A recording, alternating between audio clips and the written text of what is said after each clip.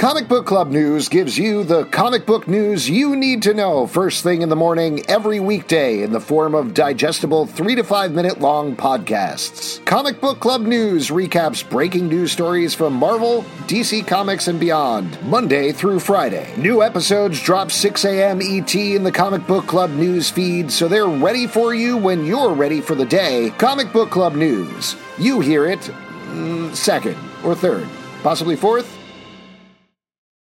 The legends are true. Overwhelming power! The sauce of destiny. Yes! The most legendary sauce has arrived as McDonald's transforms into the anime world of WickDonald's. The greatest flavors unite in all new savory chili McDonald's sauce to make your 10-piece Wick Nuggets, fries, and Sprite ultra-powerful. Unlock manga comics with every meal and sit down for a new anime short every week only at WickDonald's. Ba-da-ba-ba-ba, go! At participating McDonald's for a limited time while supplies last.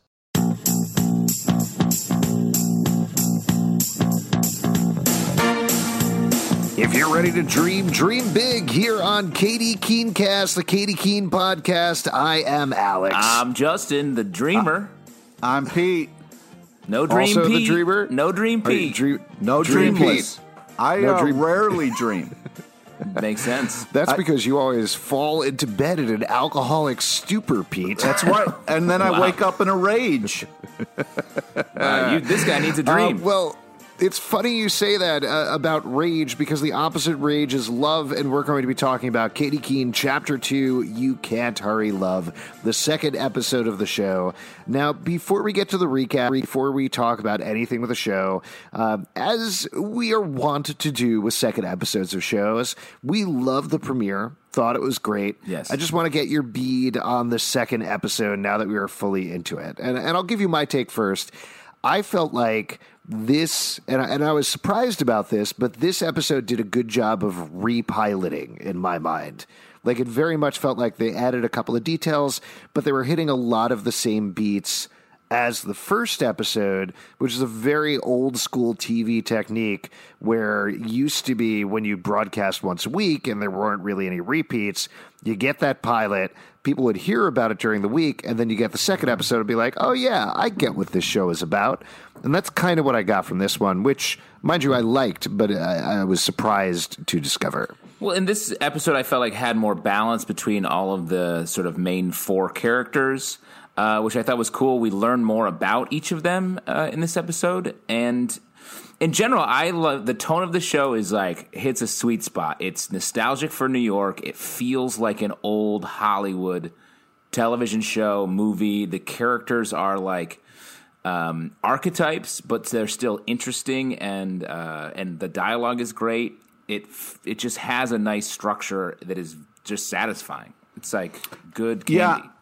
Yeah, I liked it. I felt like they did a good job of being like picking up and just kind of, not making big swings or choices, but kind of like slowly moving the plot forward in a way that's like, hey, like these are who these characters are. I also really like Katie Keen and her kind of struggle with love, and like you can.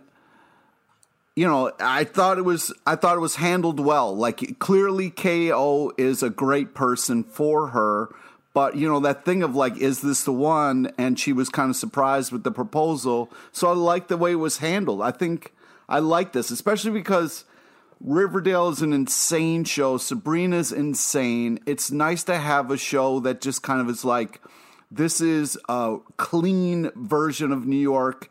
Like Justin is saying, it's like it's kind of a nostalgia. It's not real New York, but it's like kind of what New York feels like, especially when you just get here. That's a great point. It feels like new New York. Also, I will say this episode is very high in vitamin J.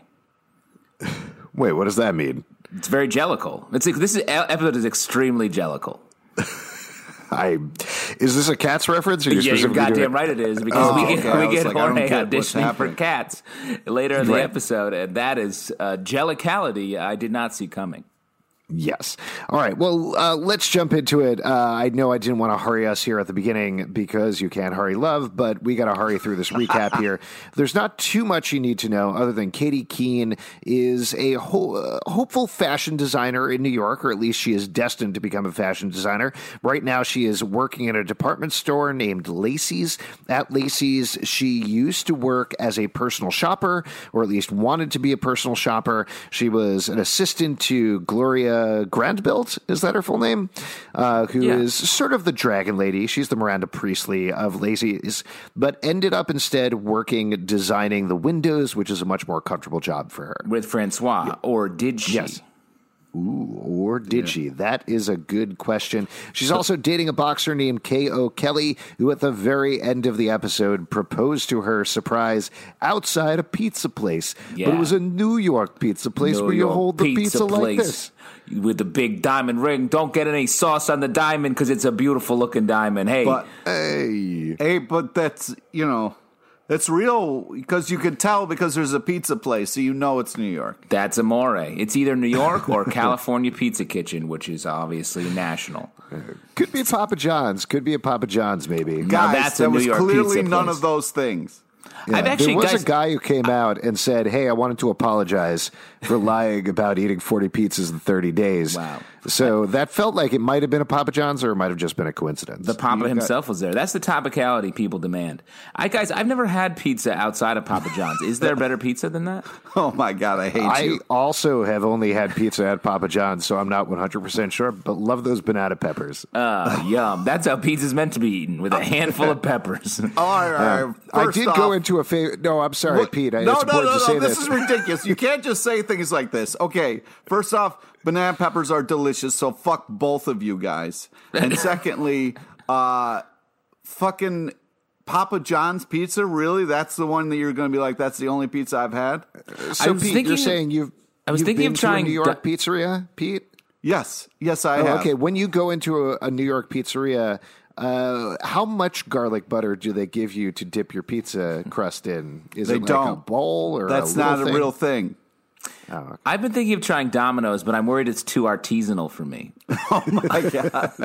This is painful. What do you think? I tried Pizza Hut once. Too rich for my blood.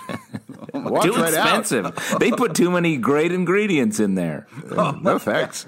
I've only This bought is pizza awful. from a hut-shaped building. Are there other types of building that pizzas come in? Oh, no. So I guess this is a long way of saying this scene at the end of the last episode of Katie Keene, very confusing for us. Now, And let's move on to the when other you name a kid KO, he's going to become a boxer. Yeah. What do you think his full name is? I don't know. Knockout Kelly, I assume. Knockout? I assume his first name is Knock, his middle name is Out, and his last name is Kelly.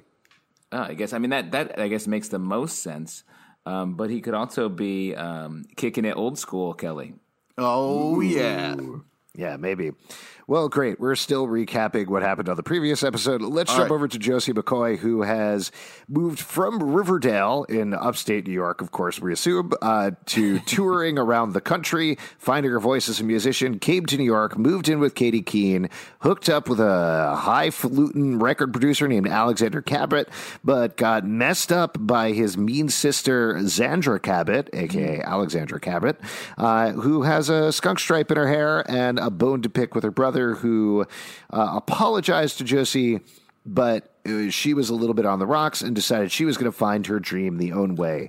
Now, real quick before we move on, Alex, as an Alexander, have you ever thought about going as Xander? I did. I actually like Xander, but there was Xander on Buffy the Vampire Slayer, and I felt like I can't do that. Wow. I know what I'm calling you from now on, which you really love, Xander. Zand. The Zand Man. Enter Zand Man. You're starting to sound like my mom, who actually does call me Zads. Wow. That's funny. I call you Zalbs. Yeah, there you go. You're my dad, so it's not that weird. Oh, cool. I would like to say it starts with her complaining about walking 50 blocks in heels. I didn't believe that. Okay, We're not done with the recap yet, Pete. Oh, damn it. I'm don't trying to spoil hurry There's this still other along. characters to go. You jumped too far ahead. We've been taking too many side trips. And as we've already established, you can't hurry recaps. You just have to wait. Recaps don't come easy. They're a game of give and take. So let's jump over to talk about Jorge Lopez, a.k.a. Ginger Lopez. Jorge, his parents own the building that they all live in. He works at the bodega downstairs. He dreams of Broadway stardom. He acted out at a audition for Mannequin the Musical the last episode by dressing up as his drag alter ego, Ginger Lopez, by owning himself and owning his power, which everybody was very proud of him for. That obviously has repercussions that we'll talk about in a moment. But he also performs at a club downtown called Molly's Crisis, where he truly is a star, or she truly is a star, excuse me. Yeah. And then the last character you need to know about is Pepper Smith. She is an it girl who seems to know everybody. We find out a lot more about her this episode. Yes. That all said, let's jump into it and actually start walking through this. As Pete mentioned, we get a little bit of a twist, a feint here. You think they're picking up on the cliffhanger from the last episode as Katie is walking around in heels, reviewing her relationship with KO, but it's actually a flashback to the first time they met, which I thought was great. What a fun way of starting it. I did like this. It made me worried for his proposal right out of the gate. So I think that was a good thing. And I loved how she talked about the A train breaking down, which I don't know if this has ever happened to you, but it has happened to me, so I get it. Yeah, yeah, definitely. I've only had perfect subway service here in New York. Wow. All I'm saying, never though, lets me is down. 50 blocks in high heels, you'd be a little bit more angry than that. Wow. Yeah. He sounds like Do a you man know, who's done it before. Yeah. Fred Astaire actually did that backwards in regular shoes. Wow. I don't know if you're using that correctly, Alex. I think I got a handle on it. So the other thing that we find out here, which becomes very important to the episode, is that KO has a big Irish family that basically adopted Katie after her mother died. So there's a very strong familial tie going on there beyond, obviously, her romantic tie with KO. And it sets up the main conflict. Yeah, and I like that a lot. It's exciting also that KO's mother is the mother of Lena Dunham in Girls. Oh, really? It's the same family, I guess. Oh, yeah. So Lena Dunham, you think, from Girls, is going to show up at some point. Yeah, I think in Girls she talked about her brother KO a lot. I never really watched the show. I just watched that clip of Adam Driver in the shower a bunch of times. Cool. Congrats. For work, probably. Yeah. No, it is. Yeah, for jobs. It's the same actor who plays KO's mom, who is great. Well, very cool. Now, then we get the next conflict that's going on. We finally get back to the proposal, and the ring gets stolen, and KO chases after the guy.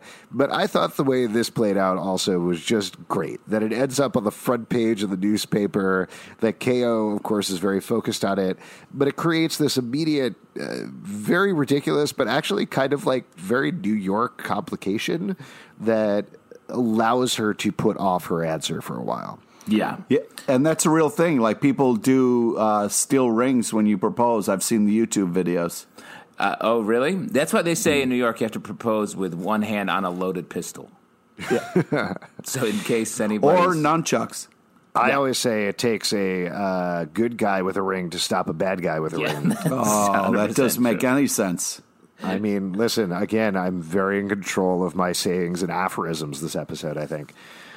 So then we get over to, I keep saying everything's my favorite thing, but we talked about this on the first episode. One choice that I think is so strong on the show is having that central hub of the apartment that everybody can go to. Yes. And we established this right after that, where all the friends, the four of them, are chatting in the apartment, breaking down their lives, what's going on, talking about their troubles.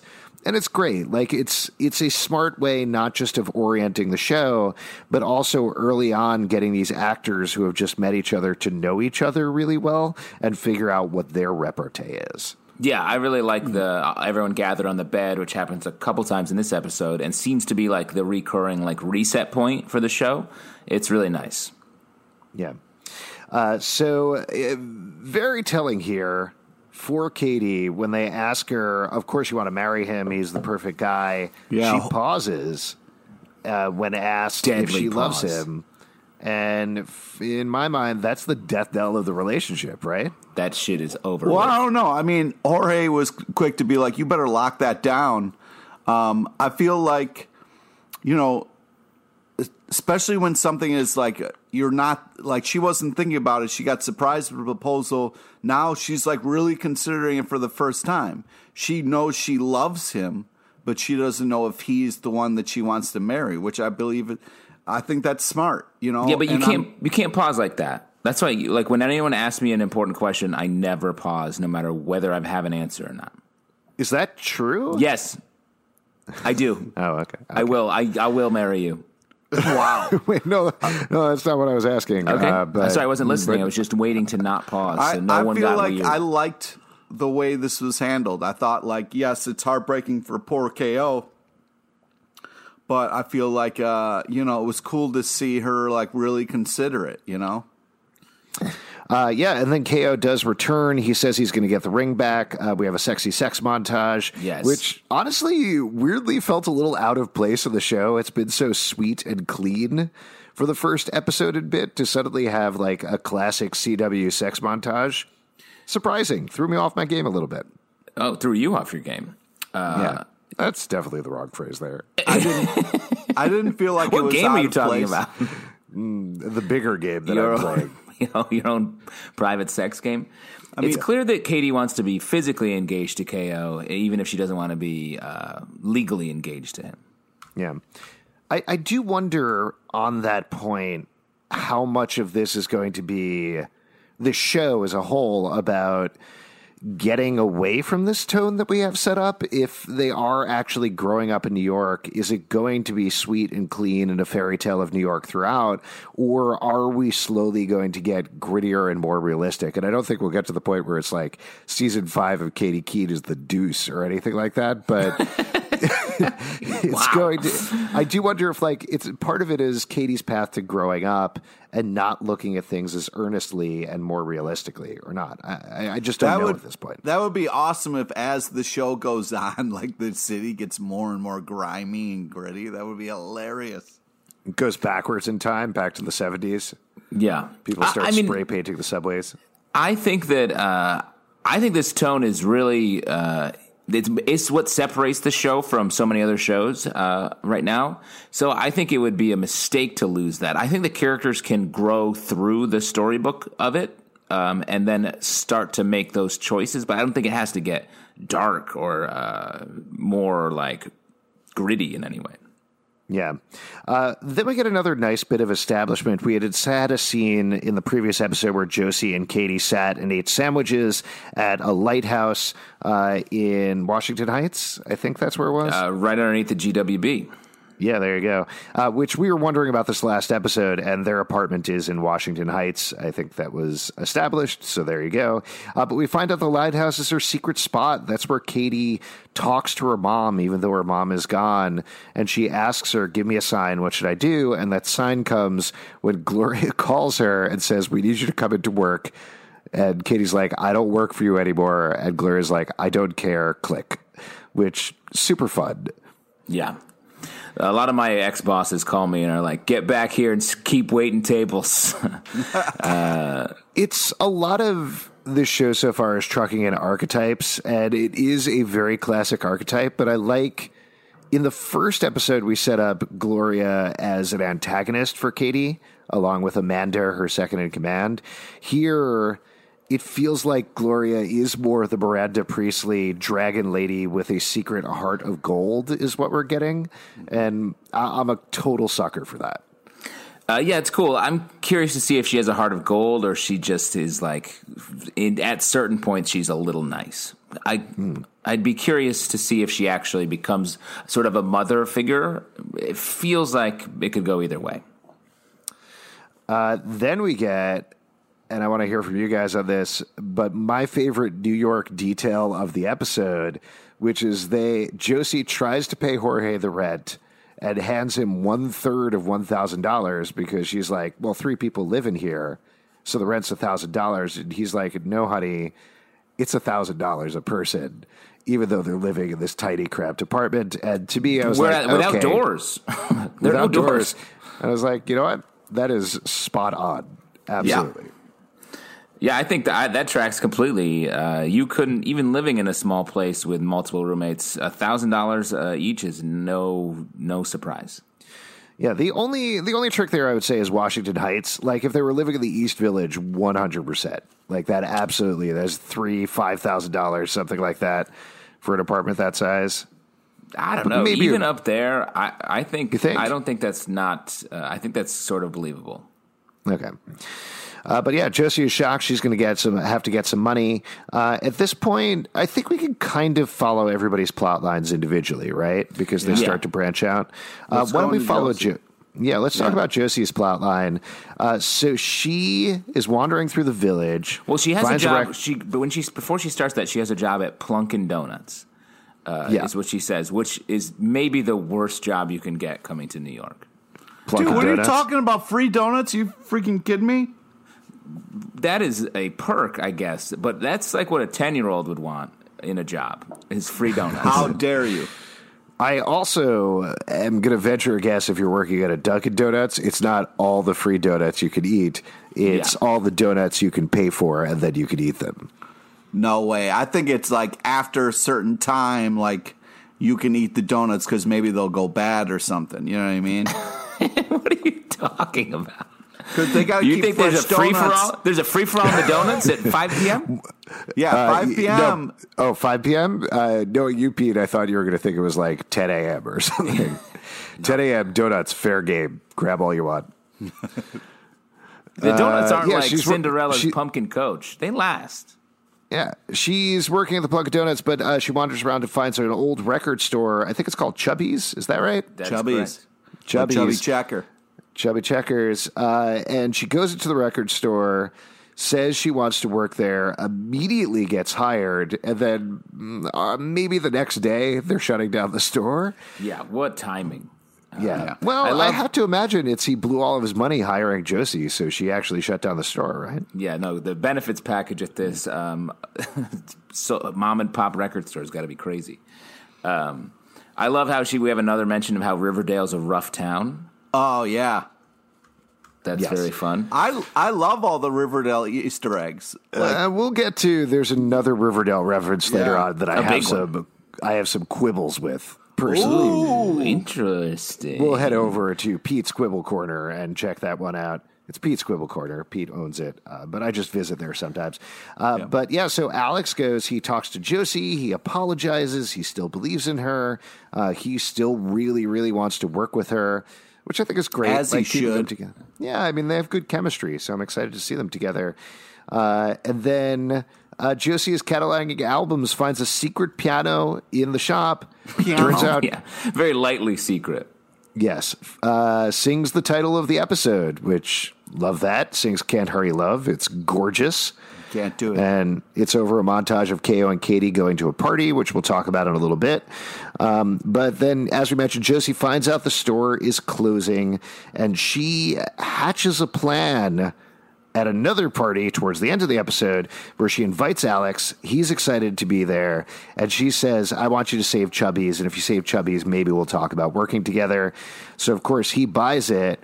And at the end of the episode, they're all drinking. Xandra enters, and she's going to be a jerk about things. Yeah. Now, how did we? It was an emotional roller coaster. They were like, yeah, we saved it. And I'm like, guys, don't forget about the evil sister. And then she shows up and was like, yeah, this is all changing. And I was like, how did you guys forget about the fact that you have an evil sister? She ruined the last episode. Yeah, well, we can talk about the evil thing. Oh, what were you going to say, Justin? I was saying, I don't know if she's going to... I feel like she's a jerk, but is she going to like turn it into like a Starbucks or something? Like, what's the evil plan? Probably just, I mean, she can't change it into a sanitized record shop because nobody's going to shop at it regardless, right? Yeah, but if Alex is doing it so he can keep Josie in the picture, and Xandra's there just to like frustrate Alex, basically, it seems like. Yeah. Then what does that mean besides? I feel like they can't shut it down. She's a character that they need to develop further, and I think they will as the show goes on. she can't just be an abject villain who comes in for one scene and messes up their plans, because there's got to be more than that. I mean, I know that's classically what her character is in Josie and the Pussycats, but I think for the life of the show, there needs to be more to it. Oh, no, it's going to she's always a button. That would be hilarious. Well, let's talk about the reference. This is another one of the check-ins when they're all on the bed, and when Josie figures out, you know what, actually I can get the money from the Cabots, and she says, those siblings are more drama than Cheryl and Jason Blossom, and one of them died. Yes. So my note was an arrow pointing that saying, what? Because for a bunch of reasons. First of all, everybody has the reaction of like, I think it's specifically Katie and Pepper look at each other being like, we don't know who those people are. Yeah. Why would you bring that up? Why would you bring up this reference that none of us get? Second of all, why is it like so much drama that Jason died? That's a weird thing to say. No. But she's just referencing the fact that Cheryl Blossom is very high drama, loves the drama, soaks it up. It's when she's at her best. And like, if you think that is, like bad, these are worse. And like, it's so crazy. Even one of them's not there anymore, and it's still like crazy amount of drama. Yeah, that's the way I took it. Is like, these twins create drama, and so much that even after one of them died, there was even more drama.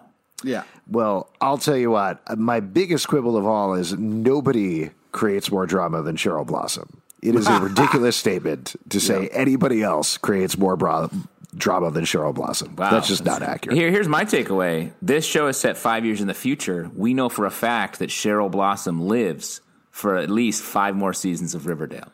Yeah. We don't know that because she could have continued. They could have cut the scene short, and she could have said that those siblings are more drama than Cheryl and Jason Blossom, and one of them died, and also the other one died. No. That is the way people talk. Yeah.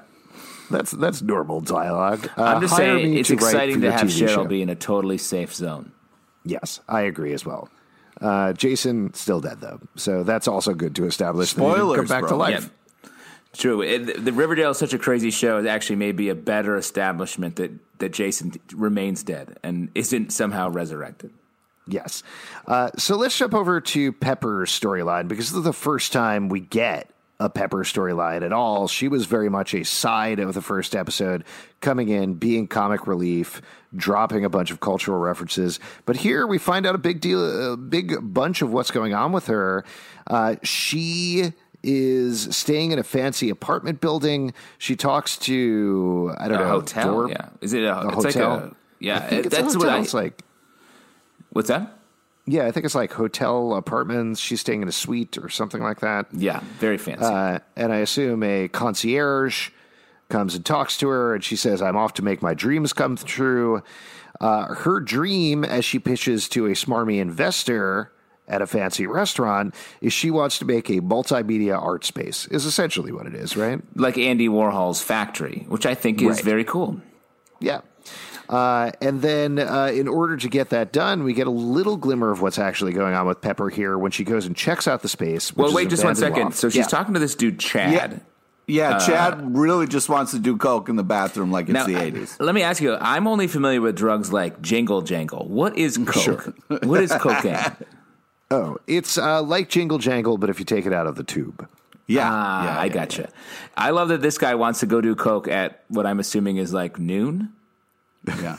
It's very noon, early in and the he's day. at like a nice restaurant in Midtown or something like that. So it all tracks. Wait, Justin, you remember that one time we were in that bathroom and you were like, what is that dude sniffing? And I was like, it's Fun Dip. He's doing Fun Dip. I got you.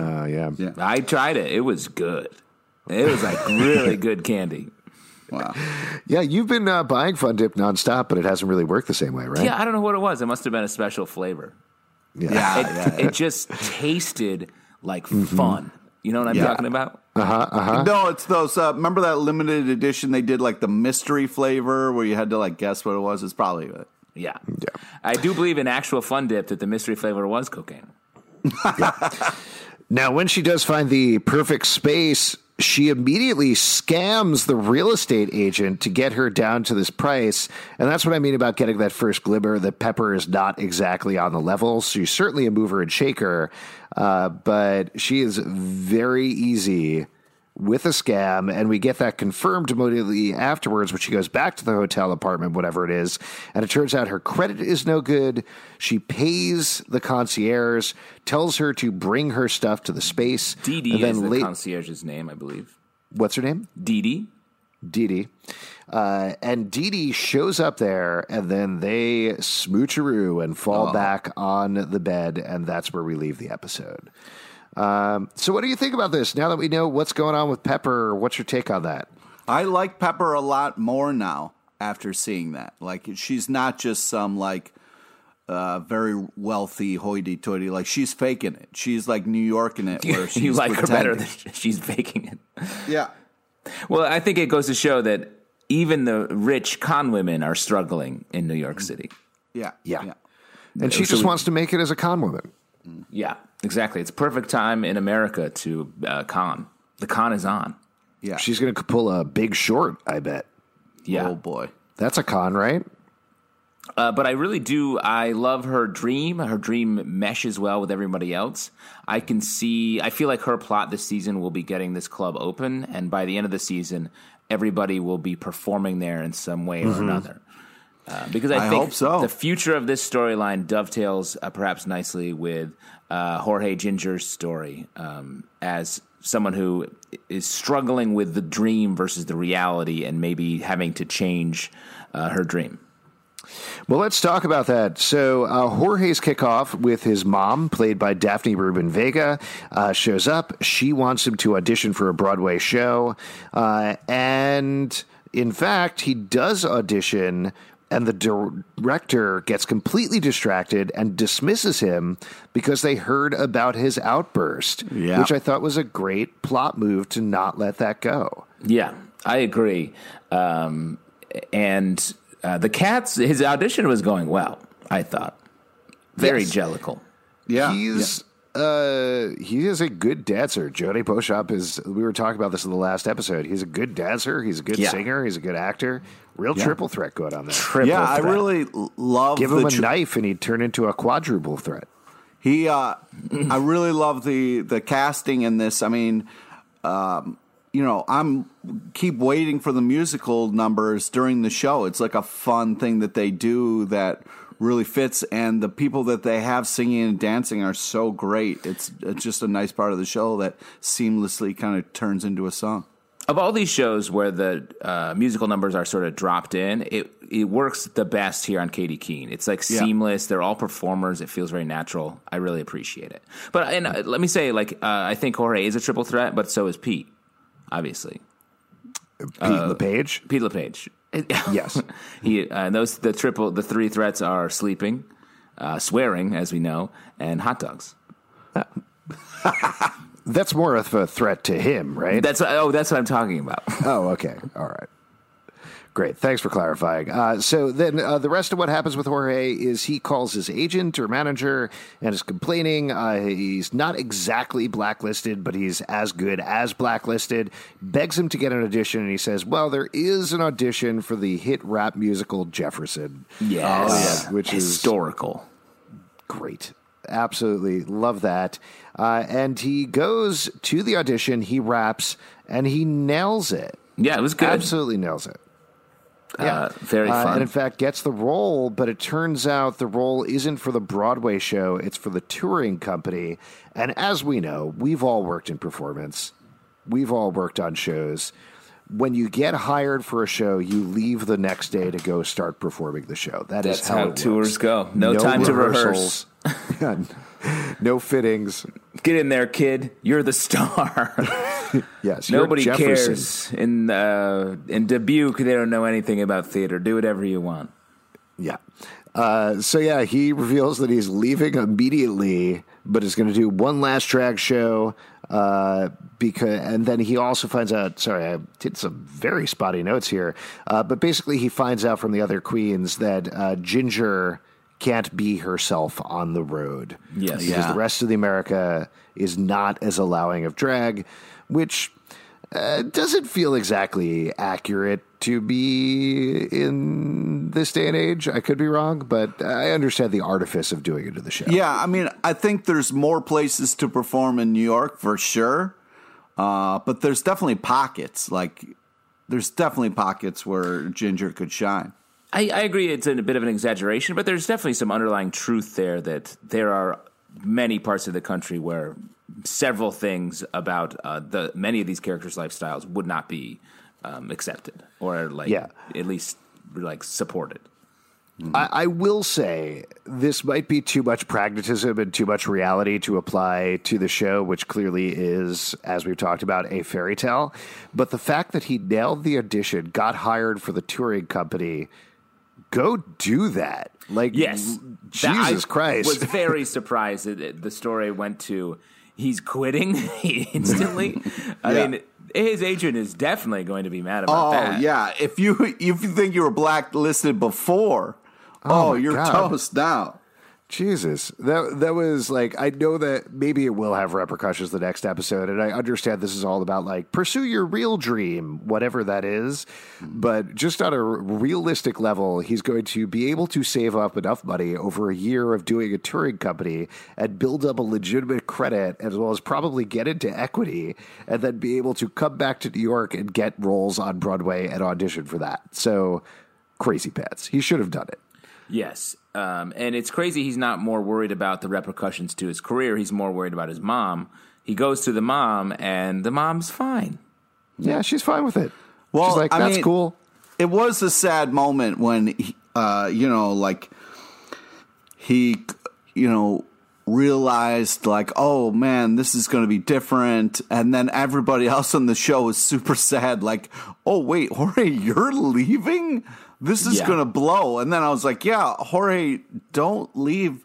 But I'm obviously in real life, you should leave. But for the show, I was like, I don't want to watch an episode that you're not in. Yeah. I was also surprised that they did the I'm leaving New York in the second episode of the series. Maybe it was to get that plot point off the way. But that is a classic season finale thing. Yeah. That now they probably can't do again. Well, they can do it with other characters. I think sure. I would buy it later again, especially for Josie, who's sort of figuring it out. If she has a huge situation or offer coming her way. What if they did it every episode? One of the characters has to leave New York and decide whether they're leaving New York or not, and they always decide to stay in New York. Well, what I think they're going to go the opposite way, as we will talk about. KO is going to move into the apartment. I feel like by the end of the season, all characters, Gloria, the prince, they'll all be living in the apartment with them. The lighthouse will be there. Yeah. The lighthouse shows up with its bags hey, can I? Hey, I'm sorry, I'm a little bright at night. Yeah. Don't look directly at me. Yeah, it's not that I snore. It's just that I'm going to hit you with a huge strobe light in the face. I slowly rotate my head, blasting light in people's faces all night long. If you're worried that I go, ooh, that's foghorns. Don't worry about that. I'm a lighthouse. It's all good. But I am dating a foghorn, and I want him to move in too. Last thing we should mention about Jorge Ginger's storyline is she performs A Million Reasons up at Molly's Crisis. It's great. I'm not 100% familiar with drag culture. It's a little weird to me that Ginger is actually singing stuff versus lip syncing, but you know what? I'm just going to roll with it. But I'll stop bringing Pete's. Yeah. It's great. It's so good.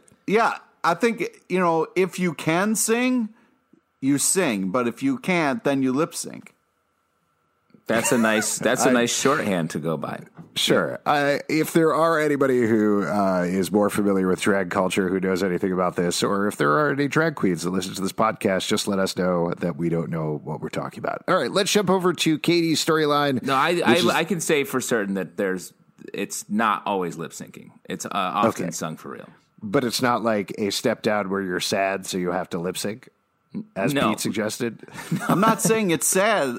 They don't judge. If you want to sing it, great. And if you don't, it's all about just. Hey everybody, I'm a little too sad to sing tonight, so I'm just gonna lip sync. Okay. What the fuck, man?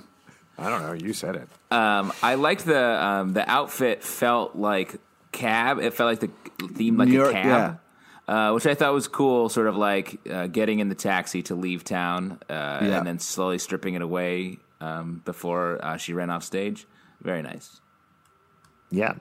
So jumping over to Katie's storyline, she gets into the room with Gloria. Amanda tries to shut her down, but it turns out... Amanda.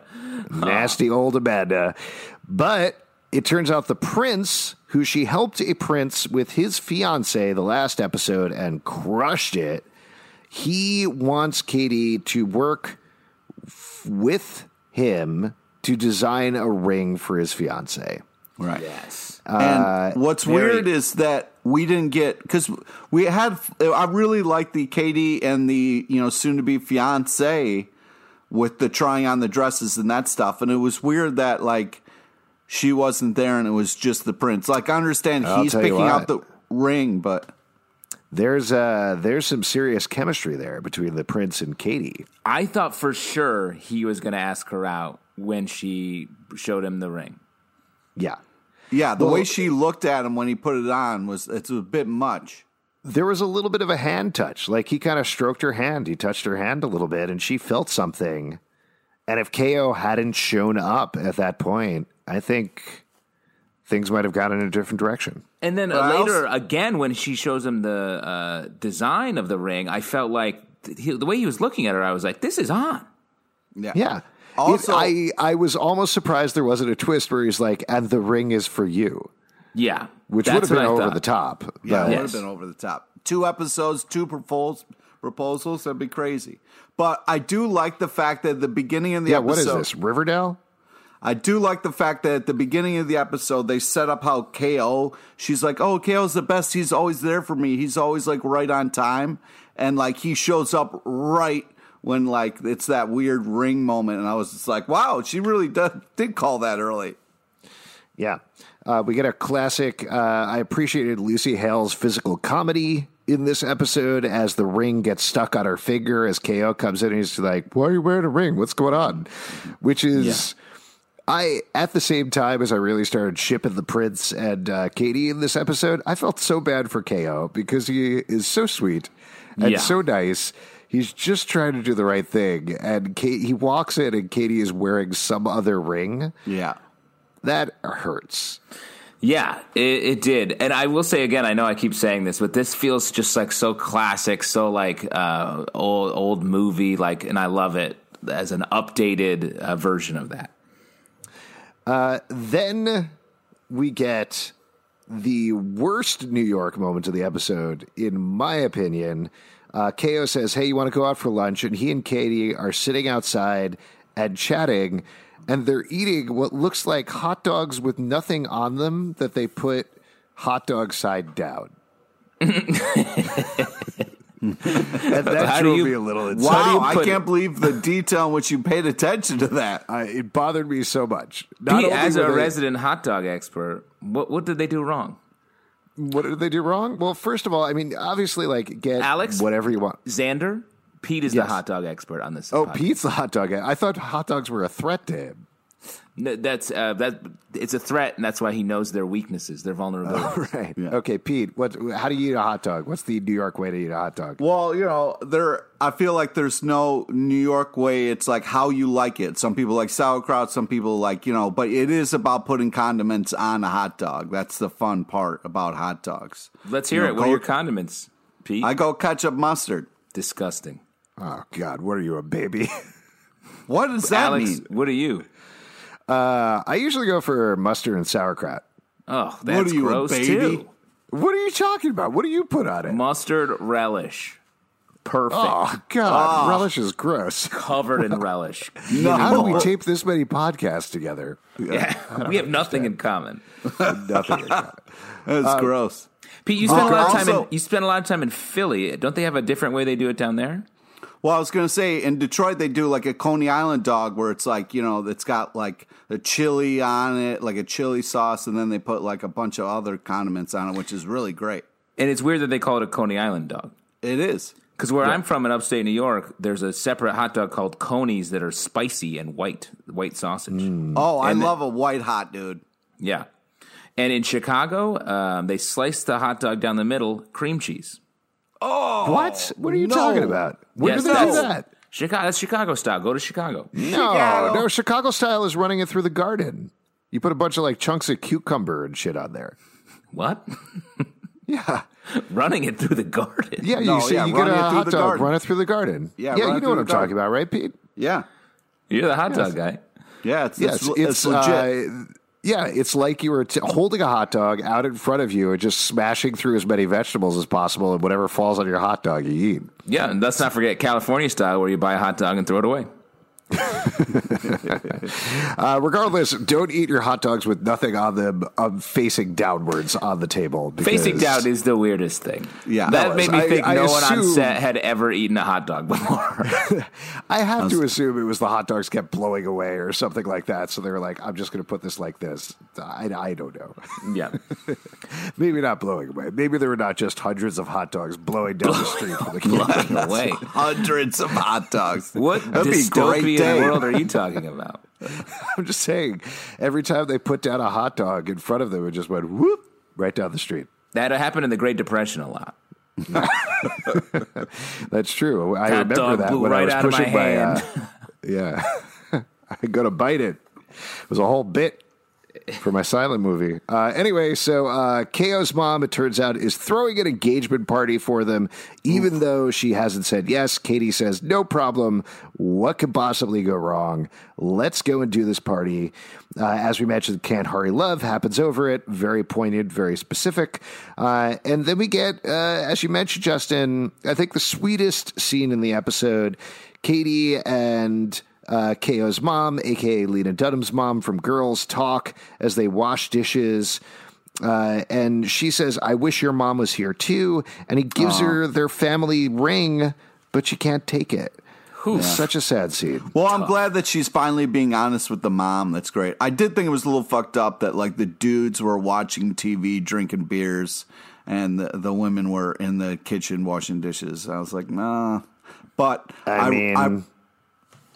what?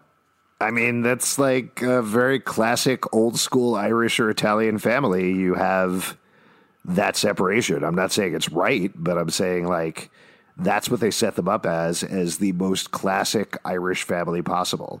Okay. So I get it. Well, whatever. It's 2020.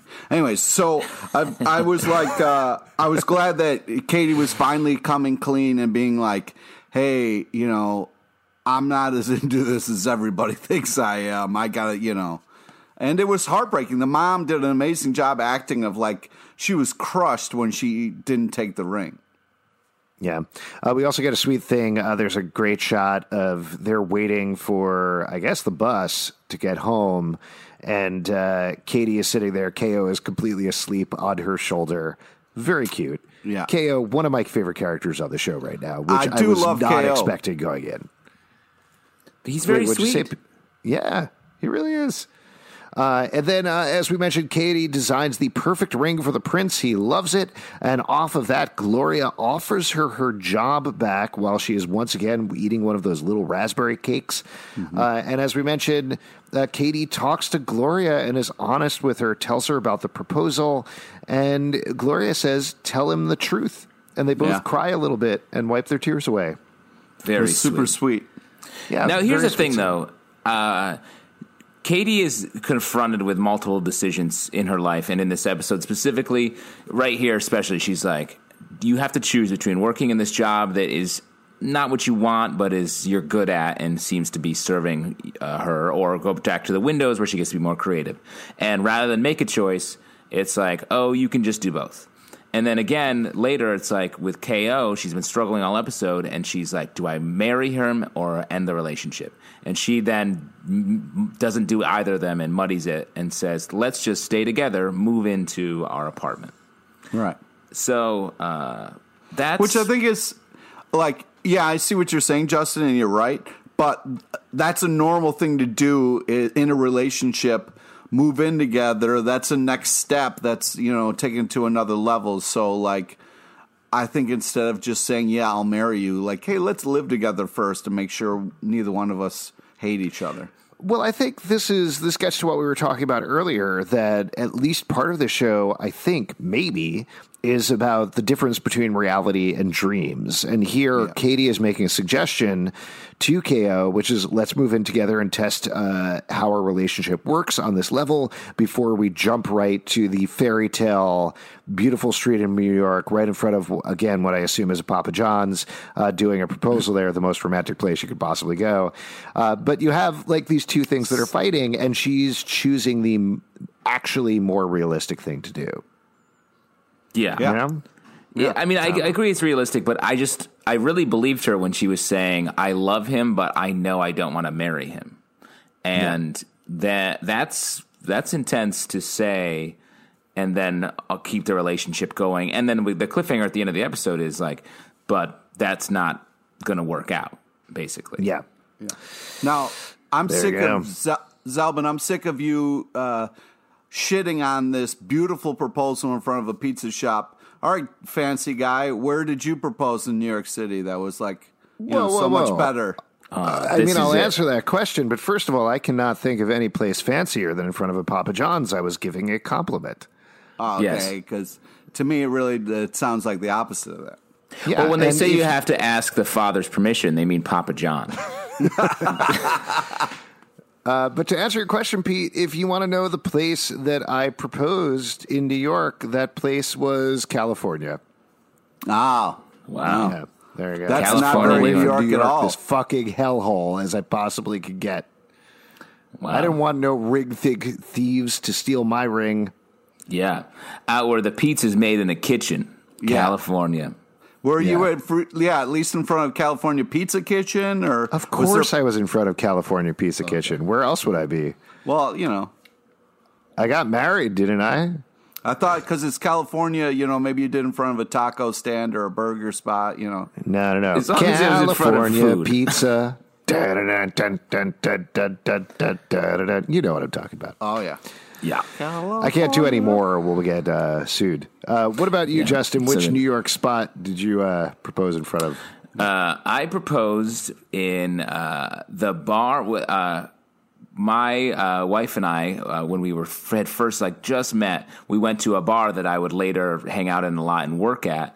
And the bartender, who I didn't know but later became very good friends with, was like, "Oh, go up on the roof. It's got a great view of the New York skyline." Even though the restaurant was closed, we went up there, had our first kiss, and so my proposal was I tricked her into coming there.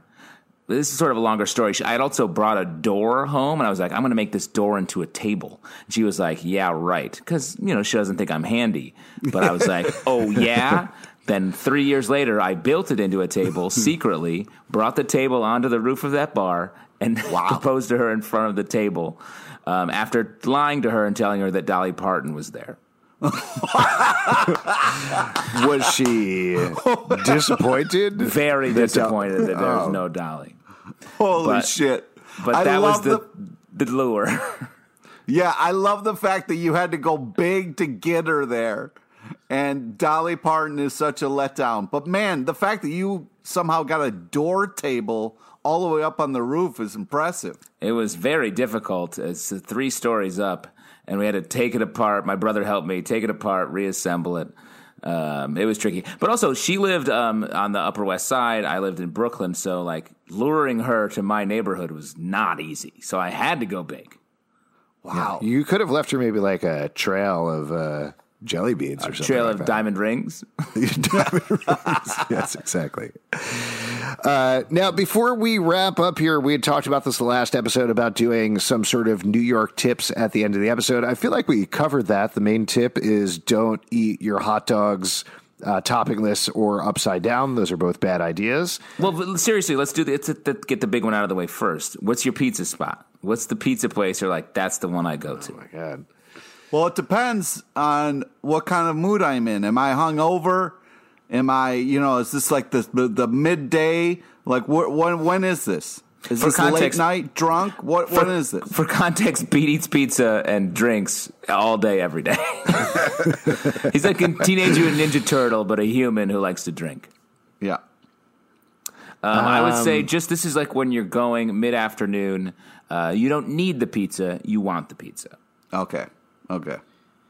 I mean, I usually, honestly, like almost any pizza place when you're walking around is fine. Like, obviously, there's going to be some. Wow, great! What an expert! Great. Yeah, no. But Pizza's seriously, I fine. think So you're like saying in New literally York, any pizza you find on the ground is fine. if it's in the trash, you grab it. It's New York That's pizza. what I call raccooning it, bro. But seriously, like other towns, I absolutely would not do that, and I avoid pizza in other towns because it's usually too bready and way too gross. Ooh. But if it is late at night or something, and you're like, I'm craving pizza, stopping in at any combination of famous original Ray's is usually, it's going to be fine. It's going to be about the same thing. And then I feel like nice places like a John's Pizza or a Grimaldi's or something, those are on a different level. Like they're a different sort of meal. What are you doing? You're You know? just naming good pizza spots. Answer the motherfucking question. No, this is what I am answering because to me, it's like going to a John's or a Grimaldi or, oh my God, what's the name of the place that also has the good burgers? I'll look it up in a second while one of you's talking. But like something like that, to me, that's having a different sort of meal than just grabbing a slice. Okay. Talking about Big Nick's. No, I'm not talking about Big Dicks. I'll look it up. What's your big tip, Pete? Oh, wow. I like it when you're nasty. angry. That's Yeah. fun. I would say that if it's like a midday, I'm going to go with Prince Street Pizza. You get the grandma pepperoni slice. That's fucking money. Wow, that's good. I'm going to go with New York Pizza Suprema, which is on 8th, and I want to say like 31st. That is a great. They do grandma slices as well, which are great. But the sauce is a little saltier than other places. So if you like salt, it's a perfect slice for you. That's a weird thing to say, man. Salt on a pizza. That's what It's you not like. salt. It's not salt on the pizza. I'm saying the sauce is a little saltier. Like No, I if heard you. If you like it to be like that sort of rich, spicy flavor, this is the spot. Okay, that's different than saying salty. I would say, to call out a specific, like, very basic pizza place, Smiling Pizza, which is right by me in Park Slope, is actually pretty good. And there was a thing that I never in a million years would have thought to get, but a friend got it. It was real good. There's a salad slice, which is, like, basically just salad on a pizza. Alex, Very you're good. ruining pizza. Yeah, You're single-handedly ruining pizza. You are killing me right No, now. man, you run the pizza through the garden. You know what I'm talking about. Yeah. What was the burger pizza place that you were talking about? Oh, my God. Emily Pizza. My favorite pizza just has vitamins on it. Yeah. My favorite Emily, pizza have is you when ever you been to go and Emily? you get a burger. I just want pizza with my homework on it because I'm good. Fine. That's you, Alex. That's you, Emily Zan. and Clinton Hill. Motorino Pizza is also pretty good. Boo. They're both very good, but they're not just a plain slice, which you can get fucking anywhere. Folks, not- if you want to support this podcast, patreon.com/Comic Book Club. Also, we do a live show every Tuesday night at 7 p.m. at the People's Improv Theater Loft in New York. Come on by. We'll argue with you about pizza. Socially, we don't ridiculous. have Katie Keene channels, but we do have Riverdale channels. Riverdale Dark on Twitter, Riverdale After on Instagram, Riverdale After Dark on Facebook, iTunes, Android, Spotify, Stitcher, or the app of your choice. If you want to subscribe to the show, comicbookclublive.com for this podcast and many more. And remember, whatever you're dreaming, dream it in your heart, dream it with your soul, but dream it first with your head.